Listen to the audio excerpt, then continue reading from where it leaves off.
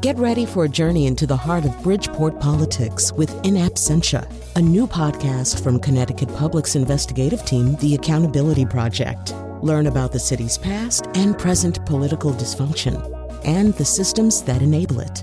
Tune in wherever you get your podcasts.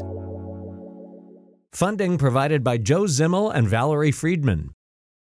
Hi, this is Colin.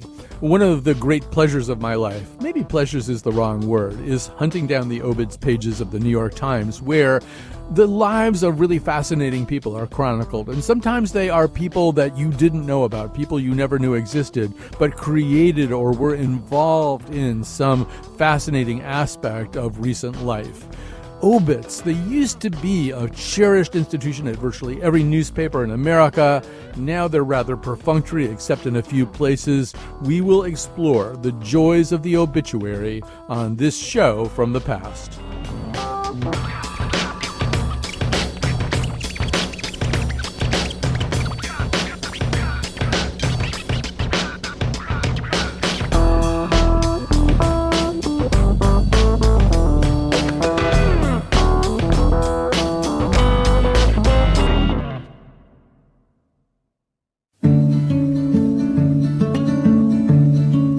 Hello. I'm going to talk to you a minute or two right now, a little bit more than I do usually before we leap into a show, because there's a few things I want you to know. We're going to be talking about obituaries today, a subject very close to my heart, for reasons that you'll see, I guess. And the occasion for doing that is that the movie Obit is about really the most elite form of obit writing. And the New York Times uses some of its best writers as obit writers. When you've accomplished a lot in other forums, other areas of the New York Times, you can get to be an obit writer. That's not the way it is in almost anywhere else, really. And I want you to understand that before we plunge into the New York Times part of this. Later in the show, you'll also hear from a young woman, a journalism student at Medill, who was asked to do a prepared obit and what's called an advanced obit of somebody. She did it about me, which meant that I had to talk to her about that. Anyway, you'll meet Kate in a little while. We all also wanted to talk to at least one person, let you hear from one person who's still kind of doing the small town obit writing thing. So you'll hear from a writer from Alaska who does that small town obit writing thing. But, getting ready for this show, I read some amazing obits, like amazing obits. One of them was for a guy named Michael Elliott. The obit appeared in the Portland Oregonian. It had lines like this. After college at University of Virginia, he moved to Long Beach, California, where, among other things, he joined a semi-pro basketball team that toured the country playing exhibition games, dressed as women. But the kicker was near the end. It said Mike ran out of family long ago and is survived by his ex-wife and best friend, Teresa Elliott. Though their marriage ran aground, their friendship only grew stronger, and hers was the last voice Mike heard. And the last thing she said to him was, "Donald Trump has been impeached." Upon hearing that, he took his final gentle breath. His earthly work concluded. Now, as you might have guessed, this isn't really an obituary in the sense of an obituary. This is what used to be called a paid death notice, except now newspapers call those obituaries because they don't have obituary writers anymore. They don't have obituary staffs. Because of what happened to newspapers, that whole thing has kind of collapsed. So an obituary writer like the one you're about to meet would want to know a lot more about the barnstorming drag women's basketball team. You have to have a lot of details about that. But somebody who's not used to writing for publication can sometimes do an amazingly good job in a certain way. So similarly, and this one shares the quality of an ex-spouse who stayed very close to and loving of the person. This is an obit for Colleen Sheeran Singer in the Bangor Daily News. She died from complications related to her opiate addiction. She was a drug addict for most of her adult life. And the obit writer describes what that does to a person. He writes, while Colleen was capable of great compassion and would give the shirt off her back to one less fortunate, she was also at times a con artist, thief, and liar. So you don't usually see things like that in an obituary. The guy who wrote this, her ex-husband, who refers to himself as the author of this obituary, he writes, "The author of this obituary, who grew up comfortably removed from such things, thought he was educated but had no idea. Addicts shoot up to avoid being deathly ill, and because the disease heightens also the psychological desire for the drug and the needle. Real addicts rarely manage to get high. They just scratch and claw every day to avoid dope sickness. Colleen wanted to get back into a methadone clinic, but LePage, that's the governor of Maine, and enough Republicans in the legislature said no to the Medicaid expansion.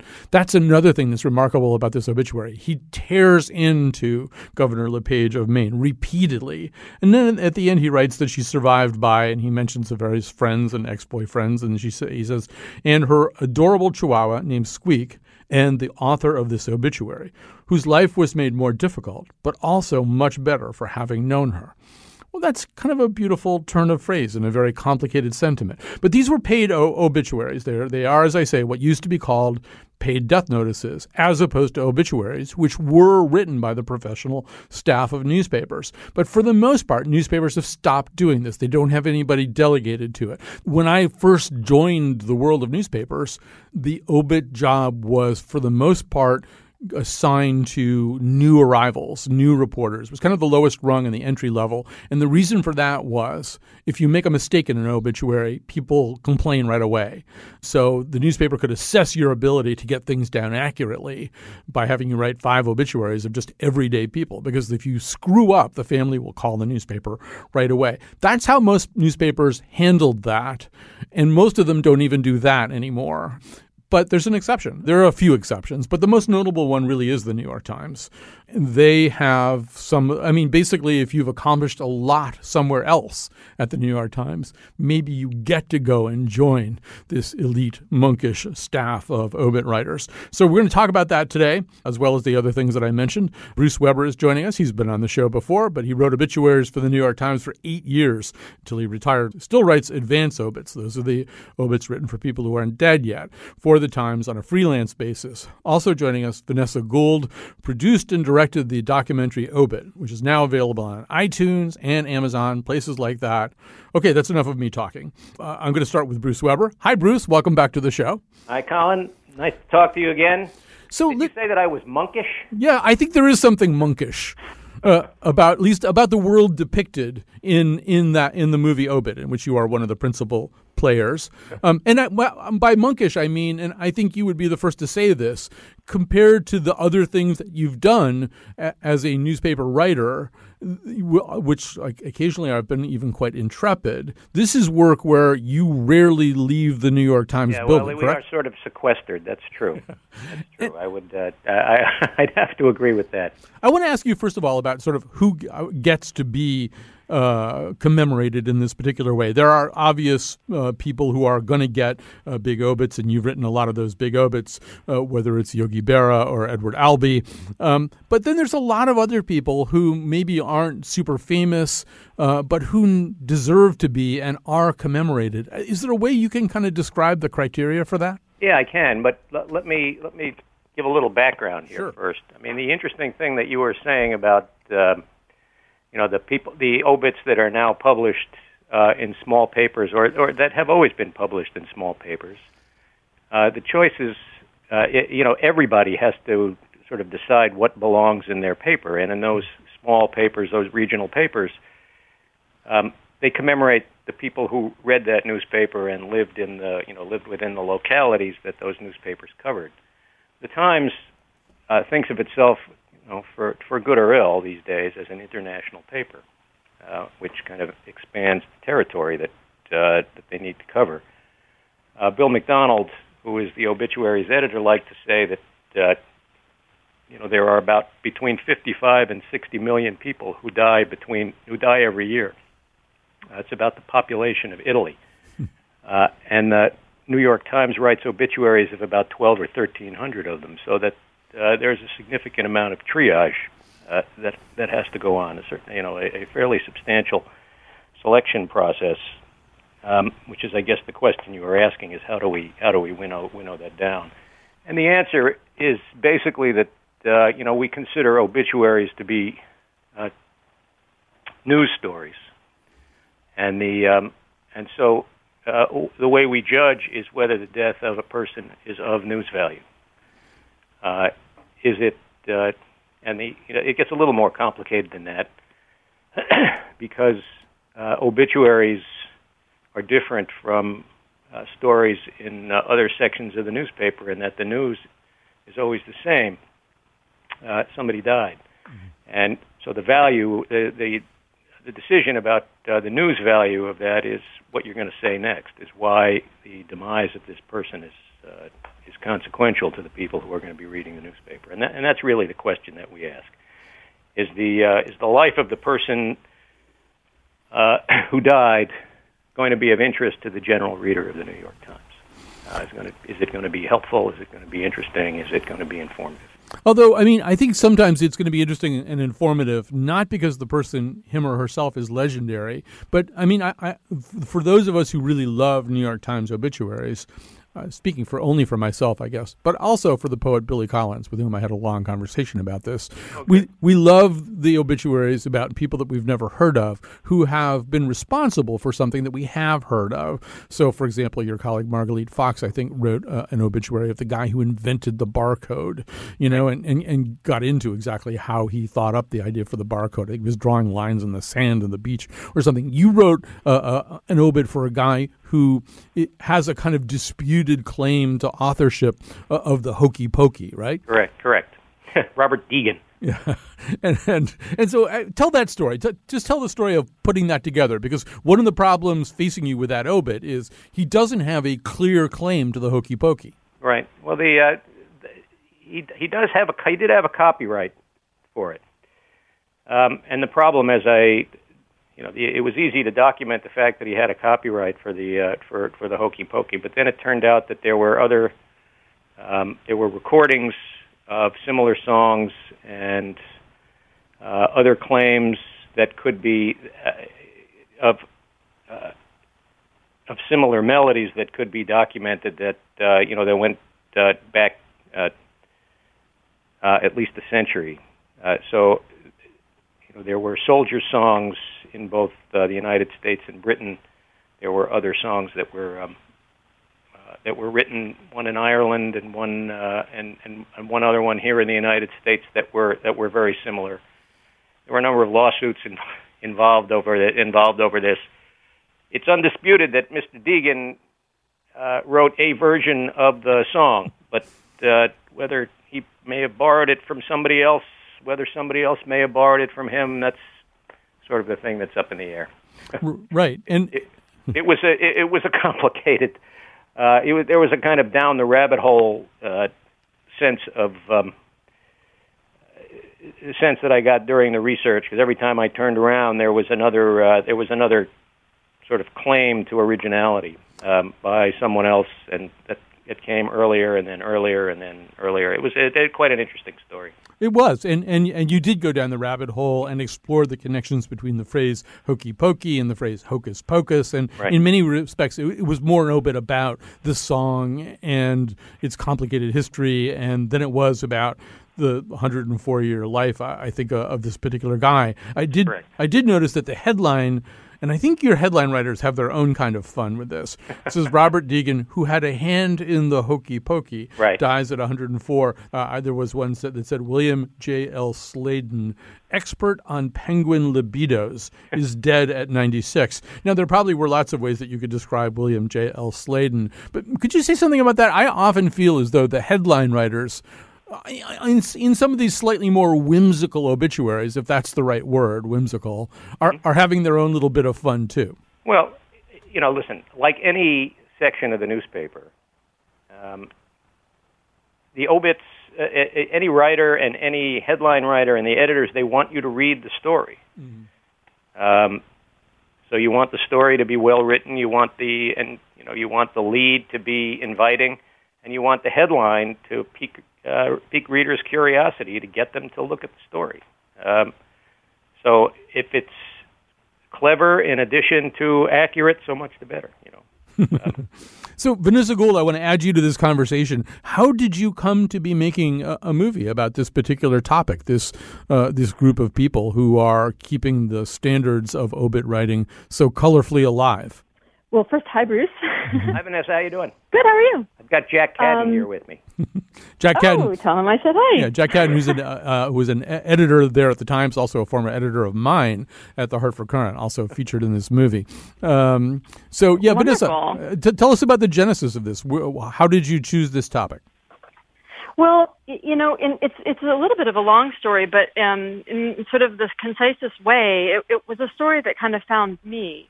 I really didn't know anything about obituaries, whether the small town kind or the kind that were written in the Times. But one of the subjects of a film that I had made a couple of years ago passed away, and he was an unknown artist. But I sent a bunch of announcements to newspapers around the world about his death, just in sort of in a knee-jerk kind of way, within the hours after he died. And the only paper that was interested in talking to me was, in fact, the Times, which seemed to me the greatest stretch of all. And Marguerite Fox called me, and the process of trying to sort of piece his life together just days after he had died, and some of the problems we encountered and the emotions that came up that went far beyond just simple grief or mourning, really kind of arrested me. And then I obviously started to look at the obituaries page in the Times on a daily basis, and saw that there was some pretty amazing cultural anthropology at work. And I was pretty amazed at the fact of how just, getting to like what you guys have been talking about, how rich history is when you sort of look, and how much we forget. So the documentary filmmaker in me, was sort of like, okay, this is absolutely riveting, and I put most of the other ideas that I was working on aside and approached the Times.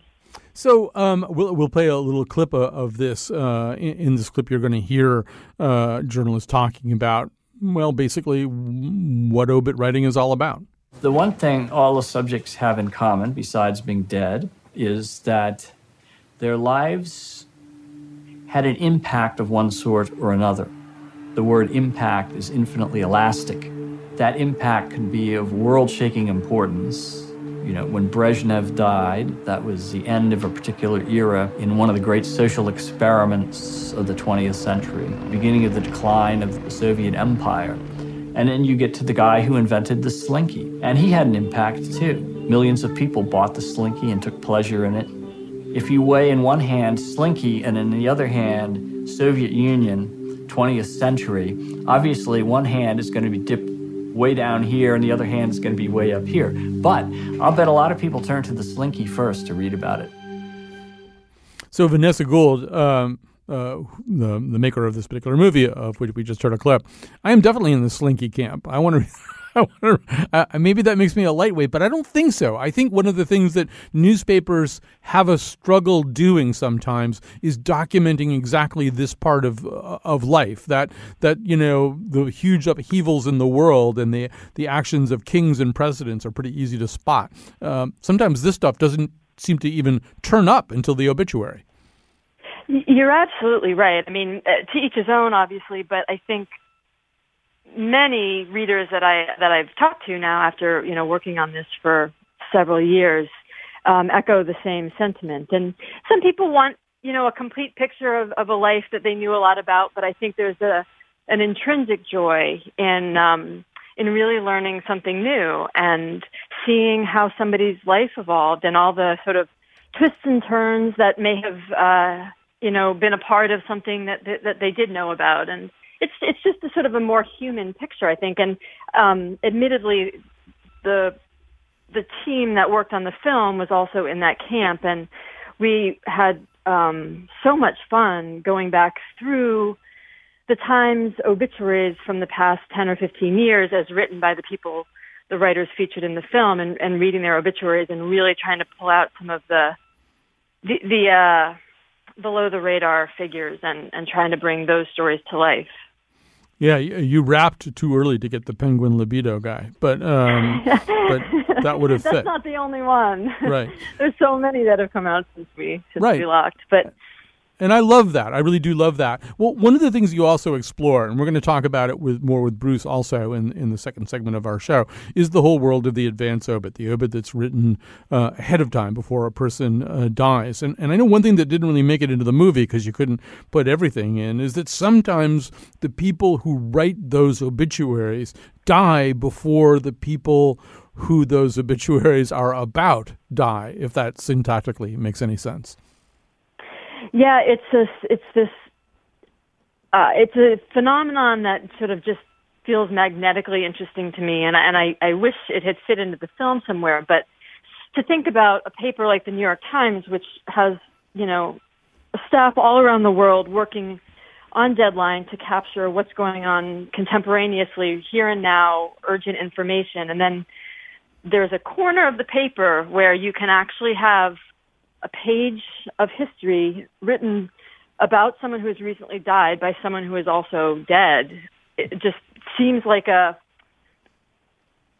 wonderful thing to think about in terms of shedding light on some of the oddities in and around obituaries. And the way that happened is that, two famous examples are Mel Gusso and Vincent Canby, who were both prolific writers for the Times, covered theater and culture, and they wrote many obituaries that outlived them and that are still probably on file. And what the Times will do then is have, a reporter add the information that's necessary when someone does die, and usually they'll share a byline or cite a contributing reporter to those pieces. But there's something just that's very, I don't know, it's a little surreal, but I'd like. Can I throw in something here? Yeah, Bruce, go ahead, Bruce. Please. As somebody who has written dozens of advance obituaries that are still on file at the paper, I know you said it was wonderful when the writer dies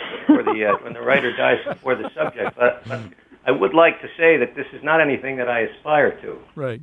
And nor does anyone who writes advance obituaries. As much pleasure as this sort of thing gives you, I just wanted to let you know that this is not something that that really is anything that journalists look forward to. I can hear Jack Catton chuckling darkly in the background there. That's me. You're right.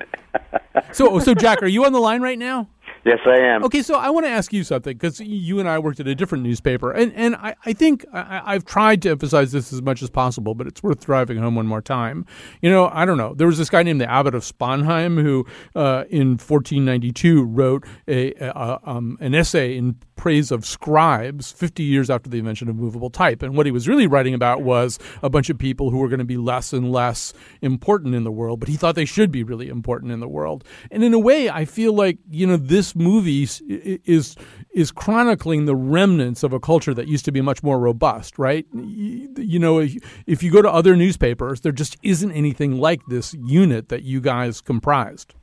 I think that's absolutely true. And in the movie, Bill McDonald, the obituaries editor, says basically we're the last ones doing this. Mm-hmm. The Los Angeles Times gave up its obits team some years ago, and the Washington Post has shrunk its team, and so the Times is one of the last places where this is really done.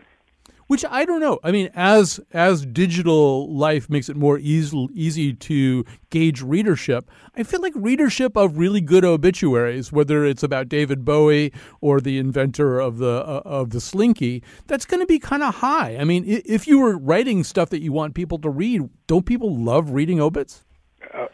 Absolutely. I think that's true. And I'll tell you, when Leonard Nimoy died, Mr. Spock, that got more traffic on our website than practically anything in history at the time. It was really quite something.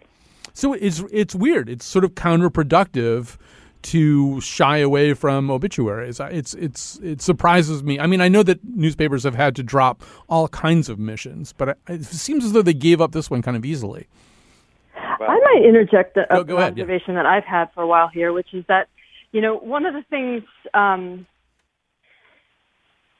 you want to do is not write a Wikipedia page of somebody's life, even if it's done, well. And I think at the Times, they have the benefit of these journalists who have covered so many beats and can talk to colleagues who have pretty unique insights into the complex lives that they're writing about. And they also have the morgue, which allows, at least this was something that I felt I observed, allows the writers at the Times to write an obituary that might not be possible by other news organizations. I don't know if Bruce or Jack wants to speak to that. I can first of all speak to it, Vanessa. In 1998, my father died, and I alerted the Times. I had no idea whether my father warranted a New York Times obit.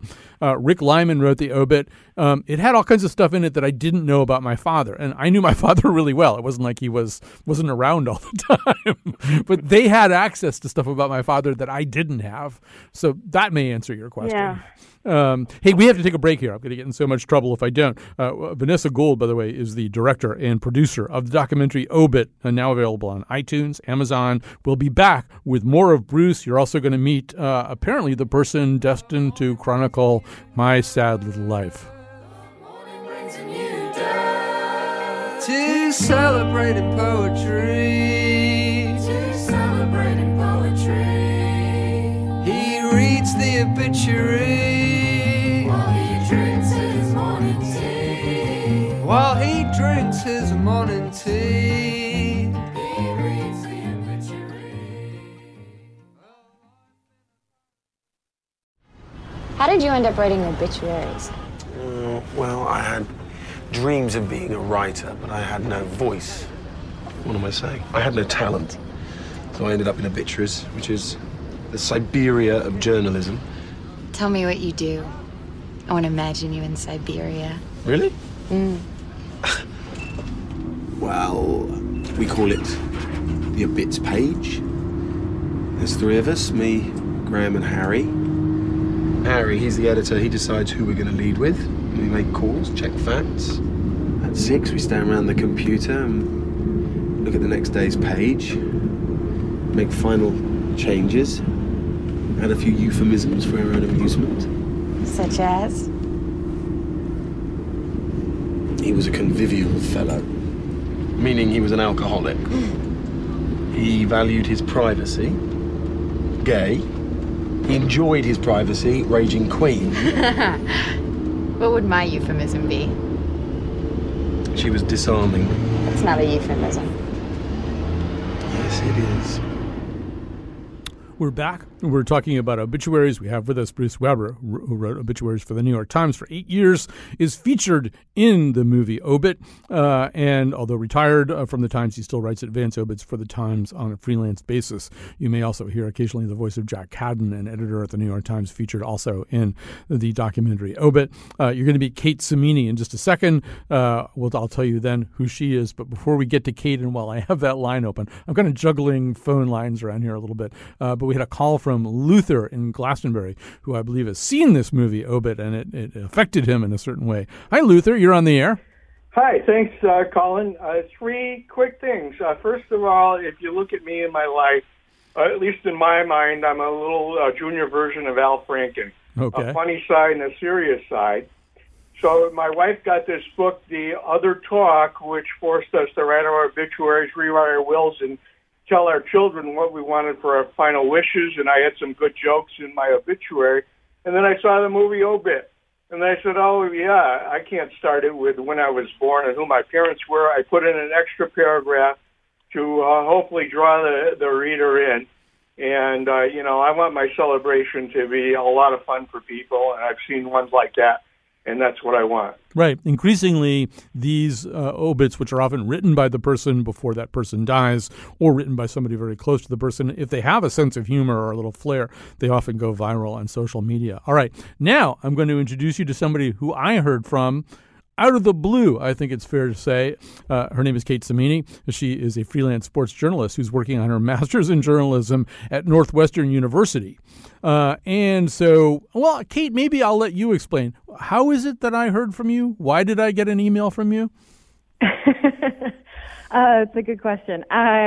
We were charged with writing an obit for somebody who's from our hometown. And I grew up in West Hartford, Connecticut, and actually my grandmother, I lived with her for most of my life. She was a big listener of yours. So I heard from you pretty much every afternoon when I was growing up on WTIC. And then, so you were one of the first people that popped to mind when I was asked to write about somebody from my hometown, somebody who was, they said, not necessarily too close to you, but well-known enough that it would be interesting to do.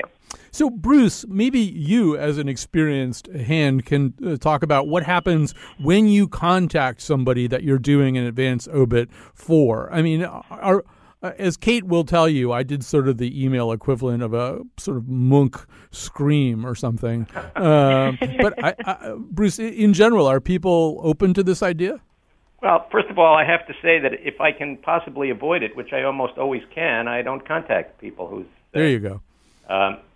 Most of the time, at the Times, because we are looking into the lives of people who are, who have had big newsworthy lives, people who, if they died at 10 o'clock in the morning, we would have a miserable time cobbling together a comprehensive obit in a day's time. I mean, that's what the advance obits are for. I mean, for basically famous, accomplished people, so that we don't get caught with our pants down when the unexpected happens. Yeah, so you don't necessarily have to call Edward Albee up and say, "I'm working on this." That being said, most of the people that we write obituaries about have been covered fairly extensively in other sources over the years. Many of them have written books of their own. Many of them have been interviewed dozens, if not hundreds of times. So the sources that you have to cobble together a life, in advance, at least 95% of it, the significant newsworthy portions of the life are already pretty well documented, and that's what we rely on as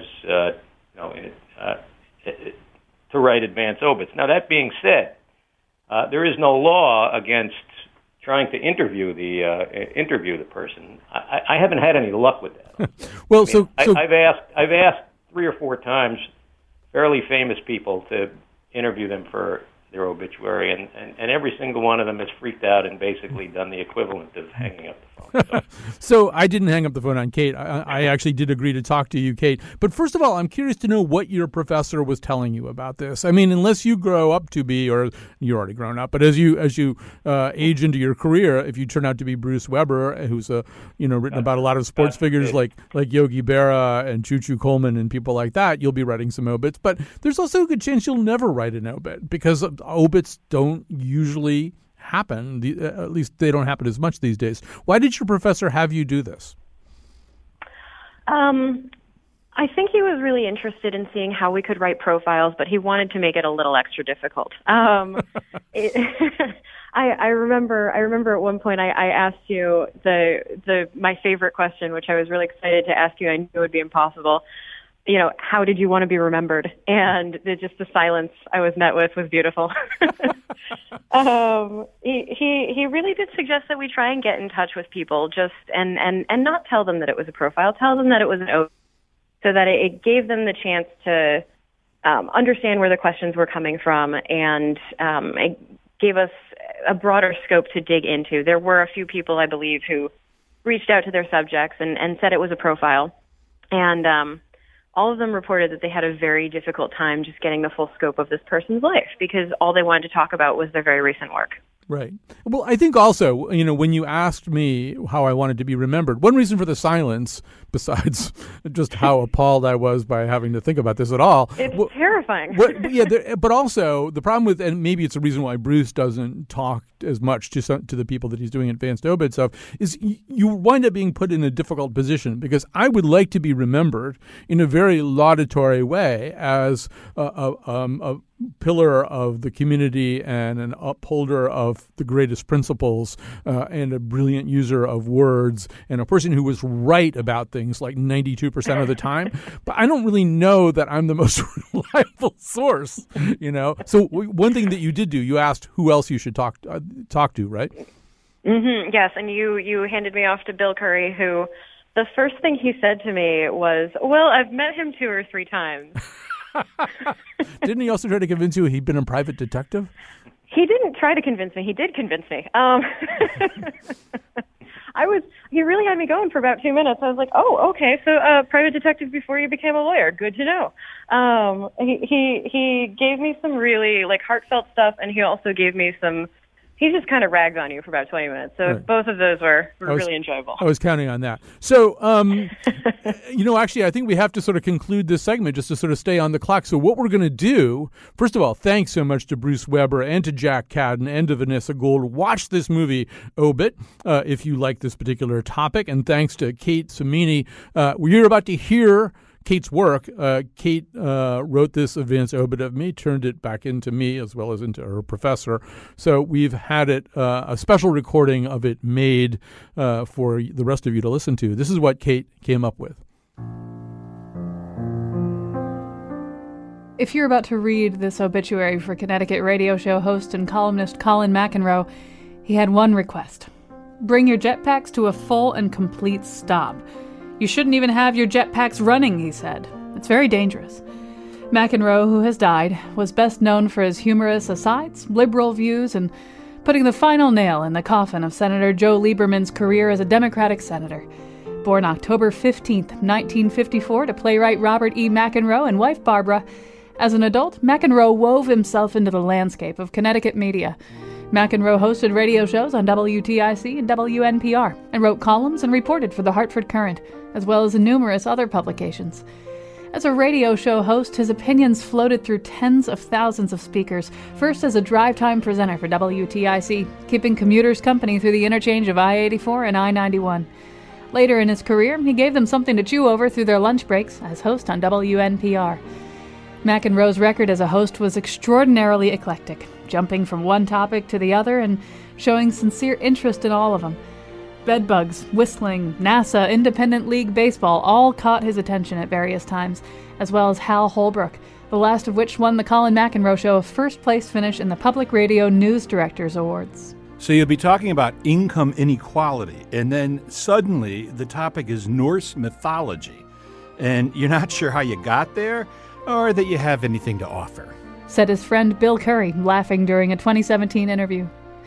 In 2016, McEnroe and his team at the Colin McEnroe Show began to stream the show to Facebook Live regularly, using an American Sign Language interpreter to give the hearing impaired access to the show. McEnroe is proud of this endeavor, saying that the point was to pioneer a method that other shows could easily replicate. He is a deeply empathetic person, Curry said, adding that he saw McEnroe as an egalitarian one as well. Colin pays attention to everybody. There isn't even a shred of elitism about him. Though multifaceted, McEnroe's work will always be intertwined with Lieberman's fall from grace as a Democratic senator, which began when Lieberman gave a series of speeches in support of the Iraq War, and McEnroe called for constituents to vote Lieberman out of office. Lieberman's subsequent loss in the 2006 Democratic primary and switch to the Independent Party was widely considered by the Connecticut electorate to have begun with McEnroe's interview with the senator. While a political commentator in the Nutmeg State, McEnroe was also known to delight in humor as well as the arts. Perhaps his best-known essay impersonated lauded New York Times book critic Michiko Kakutani for McSweeney's Internet Tendency. He moderated celebrity interviews at the Connecticut Forum, and the Schubert Theater gave him spoken-word performances backed by the Hartford Symphony Orchestra. "I want to be remembered as someone who did something every day," McEnroe said. "Every day should be different. You should be challenging yourself."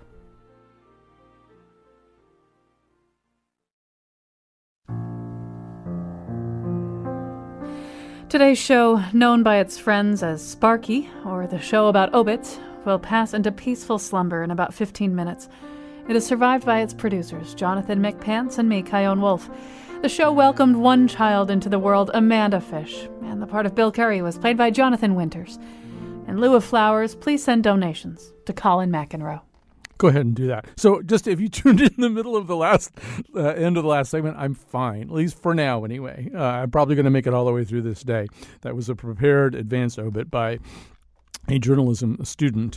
All right, so we're going to finish this show by talking about obituaries kind of the way they used to be done and still are done in some places. And we thought in particular a small town would be good to know about. And fortunately, there's not only somebody writing obituaries in a small town, there's somebody who wrote a book about it. She has written the book, Find the Good, Unexpected Life Lessons from a Small Town Obituary Writer. She writes obituaries, has written obituaries for the Chilkat Valley News in Alaska for 20 years. Alaska, where small towns are really small towns. So first of all, Heather Lendy, welcome to our show. Thanks. It's nice to be here. First of all, give us a sense. Well, I mean, maybe just describe what happens when somebody dies in Haines, Alaska. Haines, Alaska is what we're talking about. Well, what happens when someone dies here in Haines is that we know about it. It's a small town. Usually I find out from a family member or a friend, or sometimes I just know because they're my friend. And then the paper's a weekly paper, so and we also don't have a funeral parlor or a morgue, and so if someone's going to be buried, it has to be within 3 days. And so everything sort of happens at once. There's people who are planning a funeral, there's the family trying to figure out the service, and then there's the obituary and hopefully getting it in the paper in time to let people know when everything's happening. So that's sort of the first part about what happens, and I'm part of that because I'm the obituary writer. Right, and I want to ask you about that because that's kind of amazing. In a town so small, about 2,500 people, I think, no funeral parlor, as you say, no morgue, as you say, no hearse, as you say, an ambulance crew brings the casket to the cemetery, but there's a professional obituary writer. I mean, there are much, much bigger communities that don't have anybody dedicating their skills to that cause in the way that you do. So why is that? Why are you? Well, part of it really is because the Chilkat Valley News has been our local paper now for 50 years, the weekly paper, and that's always been the editorial kind of guidelines from the paper, that when someone dies in our town, anyone dies, it's news. And so our obituaries are very similar to, in a way, to the New York Times, in that, but we see every life as noteworthy and worth an exploration, or at least a photo and a feature, essentially. And when so you say it comes down to the paper, first of all, doing that instead of just charging the family and having them put the obits in, and then it came down to just having somebody like me start writing them, and I'm still doing it, and I love it. So when you say sort of like the New York Times, tell us what your approach is. How do you write an obit?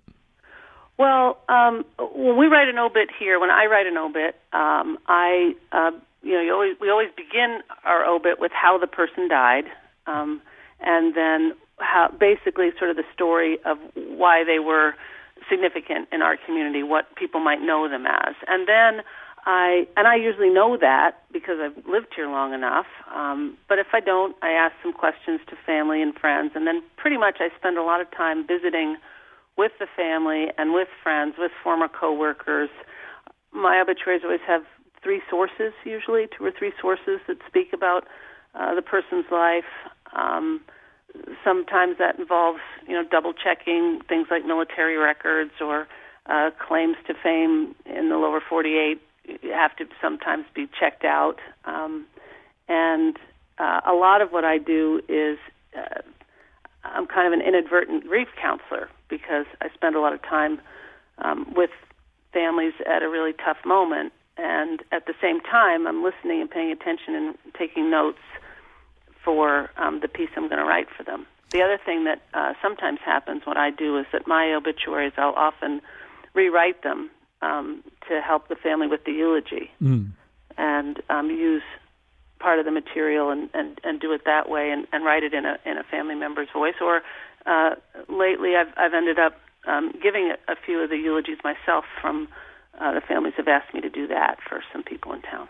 So that's also a little bit different. It sounds like, anyway, maybe a way in which it might be different from. I mean, those of us who have written obituaries, and I have written obituaries for newspapers, sometimes you run into the problem with of the family and the friends of the deceased confusing the obituary with a eulogy. And so they'll be saying to you, maybe during the reporting process, well, you're not going to mention that he went to prison for 3 years, are you? And then I have to say, or had to say back in those days, well, yeah, it's a news story in addition to everything else.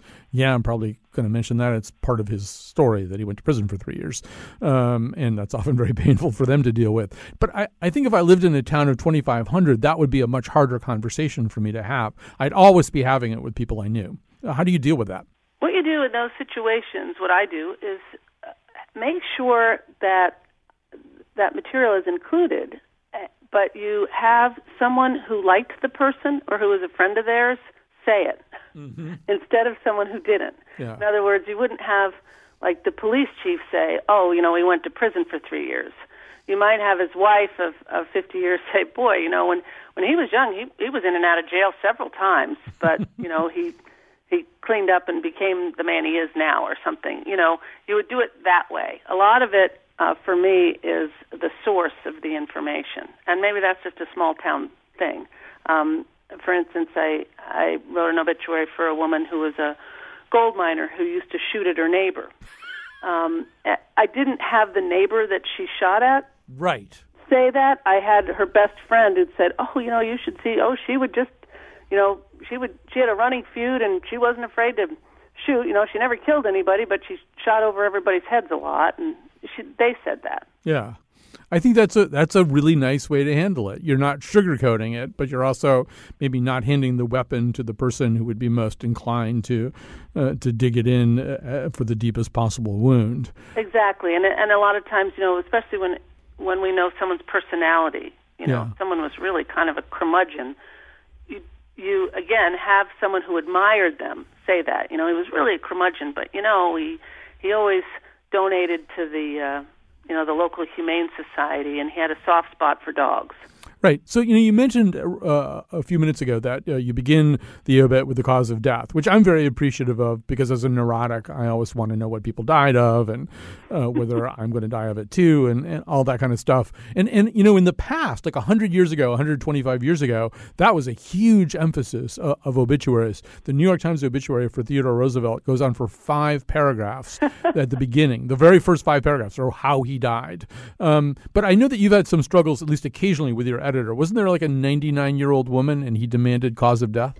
Yeah, that also comes from the longtime editor of the Chilkat Valley News, Tom Morford, and he recently sold the paper, but I'm still with it. Mm-hmm. Tom just insists on cause of death, and his reasoning is that, this is important demographic information. Are we dying of cancer? Are we dying of, accidental deaths? All these different things. And as he puts it, even just to put heart failure, well, there's very different ways to have your heart stop.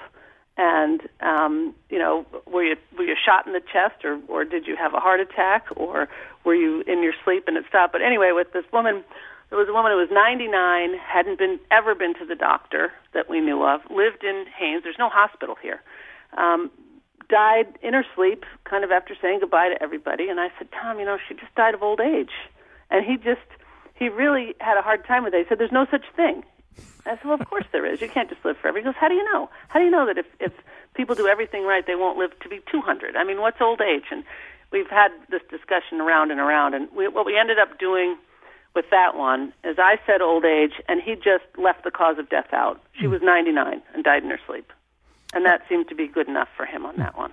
So obviously you're an artist at this, and as you say, you're part journalist, part grief counselor, probably part some other things as well.